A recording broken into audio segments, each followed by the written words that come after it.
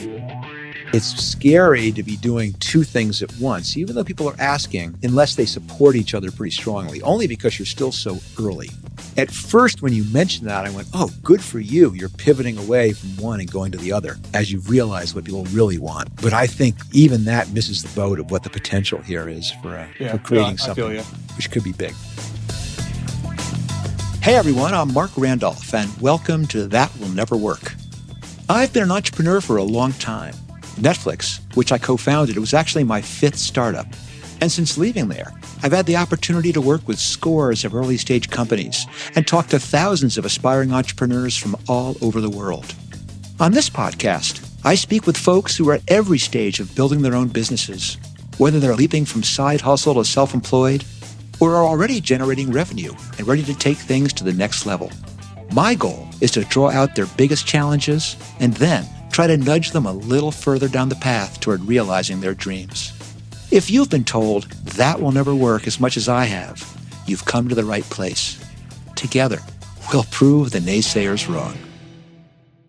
On today's show, we hear from Tim, the co-founder and sole developer of Clicker, an app that lets the customers control the TV in a crowded bar. This is truly one of those necessity is the mother of invention situations. Tim and his fellow sports-obsessed co-founder simply grew tired of not being able to watch their favorite teams play when they're having a drink. And while his main question centers around customer awareness, he and I engage in a fun, live brainstorming session that reveals he may be overlooking the most advantageous and profitable aspect of this cool idea. Let's listen in. So, Tim, thanks for joining me today. You're going to learn more about this interesting idea that I heard, at least via email. So why don't you start us off by kind of telling us what you're up to, and then maybe what it is you would like to talk about. Yeah, appreciate you having me on. So yeah, my co-founder, Connor, and I, we've been working on this for about a year and a half now. We've been friends for 10 years. Kind of just over the years, we've been going to bars and restaurants, and we've always just had trouble getting our games on TVs. So Connor is from Florida, went to Florida State, and he's always kind of lived out of market. So he's struggled with getting his games on. And I like to traditionally place a bet or two on the weekends here and there. So kind of watching random sports games. So just to be clear, when you say getting your games on, means the experience of being in a bar with the TV, or even a sports bar with the 17 TVs. Right. And they are always showing Canadian curling or women's darts. And you go, come on, don't you know that my team is playing? That's the problem you're pretty wrestling much with, right? Okay. Yeah. Traditionally, it's not that bad, but we've definitely seen issues where the local games are over and then they're showing the Weather Channel and nobody wants to watch that at 11 p.m. on a Friday. So we kind of realized that the experience there is not really built around the customer. They're kind of just TVs that these places are paying tons of money to DirecTV and AT&T and all these places and not really getting all they can get out of it. So we kind of just thought, hey, there's got to be a better way to do this. It's 2019 at the time. There's got to be a better way to do this. People are actually going to bars back in 2019. So. Yeah, way back then when that was going on. Started hacking around with kind of how to communicate with DirecTV boxes, figured that out, and then we created an app that allows guests to change channels. So if you're familiar with TouchTunes at all, it's like a digital jukebox inside of bars and restaurants that you can change the music on. So we kind of went from off of that a little bit and allowed you to create reservations so that you can basically reserve a TV for 30-minute increments or hour increments or whatever, so that you can watch what you want to watch, change the channel to what you want to see, and so that there's not back and forth with other customers throughout. I have a bunch of questions about this. So I need to understand a bit better how it works. And I don't mean technically. I mean, I assume that I can't just go into any bar and put any show on. There must be some kind of democratic method, but that's not going to help if I'm in a bar in California and I want to watch a team from Florida. Right. Yeah. So we've definitely tried to figure that out. We get that pushback quite a bit. And I think there's a few different ways we can go. There's a lot of TVs that are kind of in the corner or in less populous areas in the bar that we can just throw those on. So this isn't something that has to be on every TV. And not to confuse things, but we also have a second product that came from a bunch of feedback that allows us to automate channel changes throughout the day. So we kind of just plan to put the Florida State game on in the Tallahassee area or the Ravens game on in the Baltimore area and make sure kind of those big games are always on most of the TVs. And then we can kind of use this app in other areas for the guests to change those themselves. So for the first product, just give me a quick walkthrough of if I have this on my phone, how does it work in practice? You open up the app, it'll show all the locations near you that have Clicker installed. You click on the location, you get a guide of all the channels that are sorted by kind of relevancy and mostly sports. You click on those, and then TVs that are enabled will have a label on the TV, 1, 2, 3, 4, and then you click on that, and then it just zaps the channel from there. But is it first come, first serve? I can't zap the channel if 2 minutes left in the fourth quarter on someone else's game, can I? The way we combat that is for having a reservation system. So you reserve it for 30-minute increments, more hour increments. We're still kind of figuring that part out. And then you spend money and tokens inside of the system the longer you want to extend that reservation. And then people cannot change the channel on top of your reservation, basically. And I'm sorry, and people pay for the reservation? Yep. Okay. So there's an auction methodology here. If you really want to watch the women's dart championship and you're willing to pay up, all well, and you split the revenue with the bar? Yep. So you described it at one point as a future tense, but also as a present tense. So give me a sense of where you are. Are you actually installed in bars? Are you running now? Are people using this? Yeah. So we're live at a few locations here in Cincinnati, 3 of them here, and then a sports book out in Colorado. And been getting decent usage, especially at one place here, Buffalo Wings and Rings in Cincinnati. They just opened up a new location and they have TVs at the booths, which has been a really good experience because we can kind of put some marketing materials inside of the booth. People are kind of just sitting there looking at the TV. And so we think that's kind of a good spot to continue down the path of having this technology at booths that have dedicated TVs. So I've got lots more questions, but before we even go into that, is there anything in particular you would like to talk about today? That might guide my questions. So sure. Ton of questions for you as well. We get a bunch of objections from bar and restaurant owners. And I think the main part of it is just the status quo of the manager manages the TVs. When you ask to change the channel, they usually go off to the manager for some reason and they have 10 other things they're doing. So you never really know when they're going to come over and change a channel. Then you got to figure out which channel it is and which TV and all that. So it's kind of just battling the status quo of this is how it's currently done and that they think that's working. And it does work in some capacity, but we just think our way, we can kind of give that customer a better experience and in turn get revenue back to the bars and restaurants for having more loyal customers and customers that can come back because they know they can have a reliable experience watching their sports. is there a question buried in there? Yeah, I guess just how do we overcome the status quo of kind of how it's done now is working fine for us. So you are currently running in 3 to 4 different bars, and how's it doing? So, like I said, the one's doing really well. We probably have 20 channel changes a day, and on the weekends, probably 50 to 75, which we think is pretty good. That's kind of the one we've invested the most in as far as marketing materials and whatnot.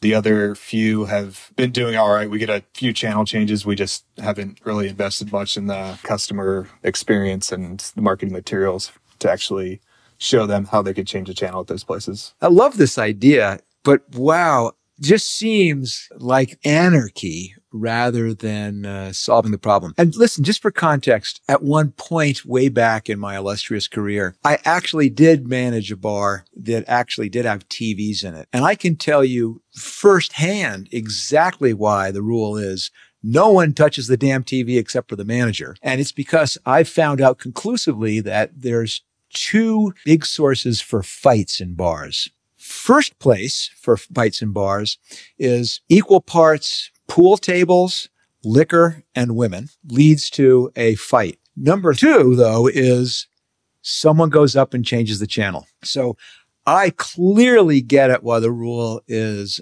manager always touches it. So I think the objection you're overcoming is not the manager wants to do this, or that somehow the manager has the magic programming touch, that he's really reviewed the demographic profile and knows that, no, from 4 to 7, we're going for the younger demographic, which is why I'm going to put on X Games. He's basically going, someone has to make the decision, and if it's not me, there's going to be a fight. So I think the thing that you're really trying to address in the bars is something else, which is positioning this not as overcoming some objective, because you'll never get there. It's really saying, what is the benefit to the bar of putting your system in, as opposed to solving a problem, which is the total backward from the advice I usually get. I go, focus on solving the problem. But the problem is everyone fights over it, that people are always unhappy. So the question is, what does this do that really helps the bar other than that? A couple of them could be things like programming, which is that your system is higher on customer sat, if in fact it is. Although I'm sometimes scared. That's one of the things that I'm laughing about. Is it really? The other one is revenue, which is taking your television and turning it from an expense into a revenue center. But some of that has to come from being validated, which is having the data that says that the alcohol purchases go up when people have control over the television, or something like that, or that the revenue generated by the TV can be substantial. And just as I was thinking, have you experimented with crowd voting, or is it always one person vote? We thought of the crowd. A lot of people have brought that up, especially on NFL Sundays when the 4:00 games come on and there's the main TV. Like, why not allow everyone to vote on that and see what comes on the big TV? I think that could definitely be a cool idea. Well, especially if they're voting with money. Yep. And that basically it would have to be pretty dramatic. You can't basically say whatever group has a higher bid gets it. Because again, there is this weird dynamic about once a game starts. Actually, I'll ask that. Once a game starts, do you have to let it finish? No. At the end of the 30 minutes, someone else can outbid you or has a reservation to take over the TV. Yep.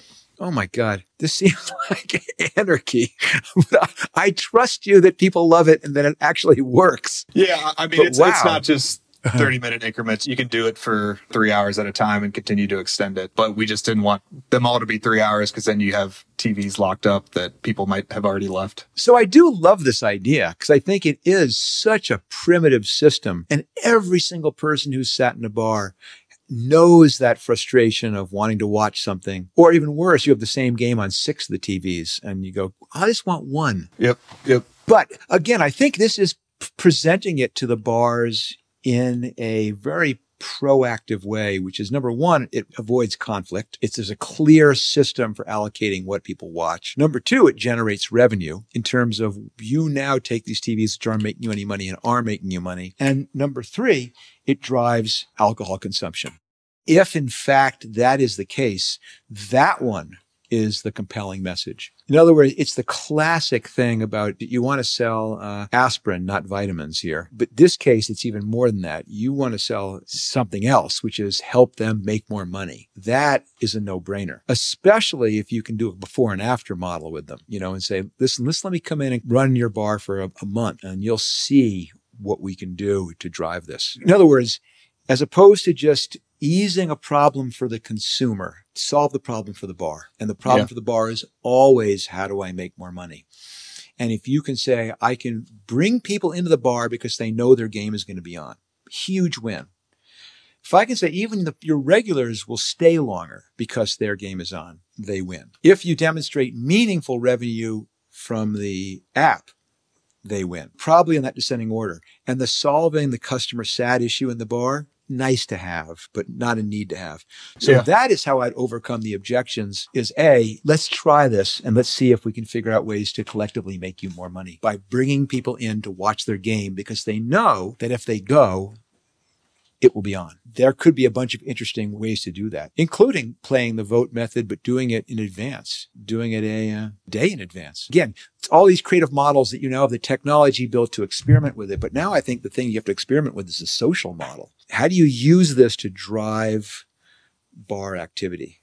Because that, I believe, would make a huge difference. Yeah, and I think there's a discovery piece down the road too, where you could actually see what's going to be on at bar XYZ and see that there's other Ravens fans that are going to that bar, and you would actually go there because of the app and seeing that it's definitely going to be on TV there. But especially since that becomes the way to avoid the tyranny of the majority. For example, in a community which has 8 or 9 bars with TVs, I want to watch Man U. And that's always going to lose out in a popular vote to people who want to watch NFL. But I know there's probably enough people, if I took the crowd from 7 different bars who all wanted to watch that, to send them all to one bar to do it. And that bar would be delighted because you're bringing in all these people. There's all kinds of dynamics here, but I think fundamentally, now that you have the technology piece ironed out, is begin to think about how can I use this to drive volume in the bar? Because that will be the magic key to every bar wanting this. The ones who want to solve the problem of the manager, awesome, but weak. And the other one, which is the automatic channel changer, even weaker. You're solving a bar problem. It's an expense line. And they're looking at it and going, why am I paying this? Or why am I doing this? And they're going, well, yeah, it avoids a little bit of problem. You're always fighting them, wanting to cut that, minimize it. But if you're bringing in $1,000 over a weekend and you take 250 of it, they'll do that every day through Sunday. Yeah, makes sense. Yeah, it's just always trying to steer yourself to where the money is. I mean, just yesterday I was working with a company who is in the error prevention business. They do customer service type tool. And you're going, that's always an area no one wants to invest in. And we're trying to switch it because the exact same technology can be used to improve sales. And wow, that gets people's attention. The sales guys go on their club to Cancun, whereas the customer service guys go down to the bowling alley. And that says a whole ton about how you want to position your product when you have the choice. And I think you might have the choice. Yeah, I think we're nimble enough and we're smart enough. We know we have a cool technology. We might not have applied it in the best way yet, but we've kind of just been building out the table stakes of figuring out how do we actually change the channel. We've kind of checked that off and built the app, and maybe that wasn't the best use of the technology, but I think there's definitely something in there. You need the app. No, I think the app is a key thing. The secret sauce here is that you're giving control to people about where they want to watch and what they want to watch. I'm just suggesting that you reposition your corporate purpose from we want to solve the problem that bars have, change it to we've built a product which increases your bar's revenue by connecting people with the content they want at the time they want to watch it or something. Again, as you gain experience, once you have that as your purpose, you'll find all kinds of different ways to use the app to do that, including, this is going to sound crazy, but you go, let's look at the stats we have tied into your register system. And it's amazing, isn't it, that when you show rugby, you make a lot more money than when you show darts. And you didn't know that. You suspected that. We're able to demonstrate that. And we're able to now make people, we weight that more aggressively in the voting system. I don't know. I'm often the speculative funville, which I always tell entrepreneurs not to do. There's a bunch of data that you get to with just what's on TV and what people are spending money on that's super interesting too. Yeah, I think it's kind of cool. I mean, I know everyone's kind of bugging you about the voting one, but voting with money is a really interesting idea because it turns it into a game. Mm-hmm. It turns watching the game into a game, which is, can I recruit enough people to outvote? And it ticks down because you know that this game is going to end at 4:00 and there's 2 choices of what you shift to at 4:01. And as it's ticking along, you're showing the leaderboard. I mean, there's all kinds of gamification of it's drinking games meets sports television. Yeah. It's also bringing the living room experience of being able to control a TV into your bar's ambiance and environment of good wings and any beer you want and all that stuff too. Yeah, I love that. That's really cool. Let me ask you, just put yourself in a customer's shoes. What's the Nirvana experience of you walking into a bar in New York or whatever, wanting to get the Man U game on? What's that experience look like at a Clicker bar? I'm the technical guy, so I think pretty deep into what the actual experience and the operations and the marketing. How are you going to walk into a bar and learn about Clicker in 5 seconds, other than posting something on the TV? Is there any neat ways you can kind of get our point across? Those are 2 different dynamics. Because one is the dynamic of customer acquisition, which is you say, how do I know there's this thing called Clicker? We could brainstorm a bunch of interesting ways to do that. The other one is, how does the experience work to make this an app that people always want to use? And again, if you accept my premise that we want to use this as a revenue generator for bars, how do you make that a reality? And the reality would be if I do want to watch soccer, I have the Clicker app, which tells me two things. One is that this bar is already planned to show this, that customers have already voted to show this, that it's going to be on, that it's in the queue. And then I know where to go. And that's an easy one. The other one is to go, these bars near you have this program. And in fact, there are TVs that are still up for, I want to watch this. Here's 2 bars. Each one of them has a TV, which is still bidding. And the bidding closes here. Would you like to lock it in? Or would you like to add your dollars to the vote, which you only take if it wins? Some mechanism. Guys, see, I love this kind of stuff, but it could be a version of Buy It Now, which is you can bid, or if you want, for $20, you can lock it in.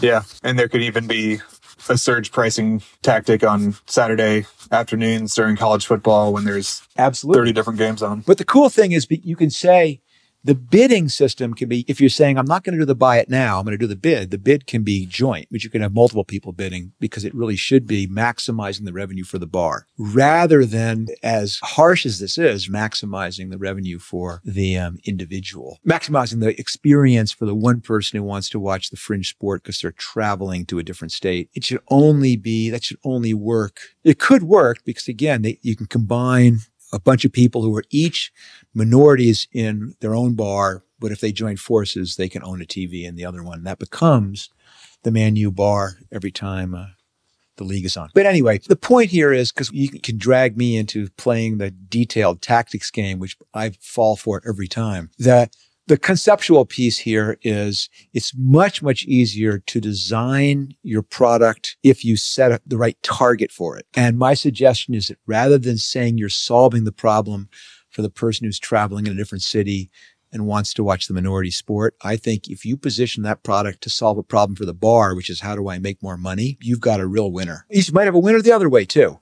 It just might be a little bit more resistance each time, especially going in and talking to the manager about why he wants to install this in his televisions. Yeah. And I like that because, like you said, that use case of me being out of town, like that's still a valid use case that works in the bidding scenario. It does. And isn't it, how badly do you want it? And like you said, a lot of the times you'll go into a bar and there's no one there. It's just easier. Or there's a handful of people there and they're watching something by default. I can tell you tons of times it's so frustrating when that's happening and they just can't get someone to change it. It's just crazy. So I love the idea. And I think it doesn't take a lot of repositioning. And then once you've accepted that, since you are on the technical side of it, it focuses your product decisions about what you build first, what you focus on, what's nice to have, what's need to have, what goes in the list for future revisions. And it also, this secondary product, we didn't get into it. I didn't beat you up sufficiently about it, but it's scary to be doing 2 things at once, even though people are asking, unless they support each other pretty strongly, only because you're still so early. At first, when you mentioned that, I went, oh, good for you. You're pivoting away from one and going to the other as you've realized what people really want. But I think even that misses the boat of what the potential here is for creating something which could be big. It's good to be focused. Yeah, for sure. Especially in your biz. How many people are actually coding? Am I looking at them? You're talking to the entire team. I suspected as much. Even the more reason they want to be focused is that the limited bandwidth you have going into the core set of features that are really going to move the needle is always a better bet than responding to everything your customer asks for. Totally. Because their objectives are not the same as yours. Well, listen, this is pretty cool, actually. This is one where I definitely need you to check in with me some point out in the future and let me know what direction it went. Because I will say, I'm struggling whether it's talent or bad habit. I have that bad habit of saying things with tremendous confidence that I really don't know very much about. So be careful. Find your way through this by feeling for yourself what's working, what's not working. But definitely let me know where this ends up, because I think it's such a promising idea. I want to see what you end up making work. Yeah. I appreciate you giving me the opportunity to chat and digging in and giving me your thoughts. It's been awesome. Yeah. Well, fantastic. Well, I'm glad we managed to call. And listen, even though everyone's going to tell you that'll never work, sometimes it does. So keep plugging away. Thanks, Mark. Good luck to you. Appreciate it. There's a lot of things to like about Tim and his app. And even though I often discourage folks from leading with the app, There's really no other way to execute this concept. So the fact that they have built it and are up and running in a few local places is a great proof of concept. Now, if Clicker can fine-tune their sales pitch to appeal to their primary constituents, bar owners and managers, and can consider other ways to gamify the experience, I think they're headed in the right direction. Hopefully, I'll never miss another match when I'm traveling. But I'm curious what you think about Tim's idea and my advice to him. So I'd love for you to join me, Tim, and your other fellow listeners on my website, where we'll be discussing this episode. You'll find us congregated at markrandolph.com/podcasts. Just click on the appropriate episode and scroll to the bottom. If you want to discuss your business challenges with me, I would love to hear from you. Just visit me at markrandolph.com or call me at 1-888-MARK-POD. That's 1-888-627-2763. Together, we'll figure out your best next steps. In the meantime, if a 30-minute podcast is too much for you, you can check out my short-form ramblings on Twitter at MBRandolph. Or see it all prettied up on Instagram at That Will Never Work. Of course, you can check me out at LinkedIn at, well, shit, you can figure that out yourself. Thanks again for listening. If you like the podcast, don't forget to smash that like button and leave us a review at Apple Podcasts. If you didn't, well, thanks for listening to how I built this. No, I'm kidding. This is the That Will Never Work podcast. Thanks again, and I'll see you next time.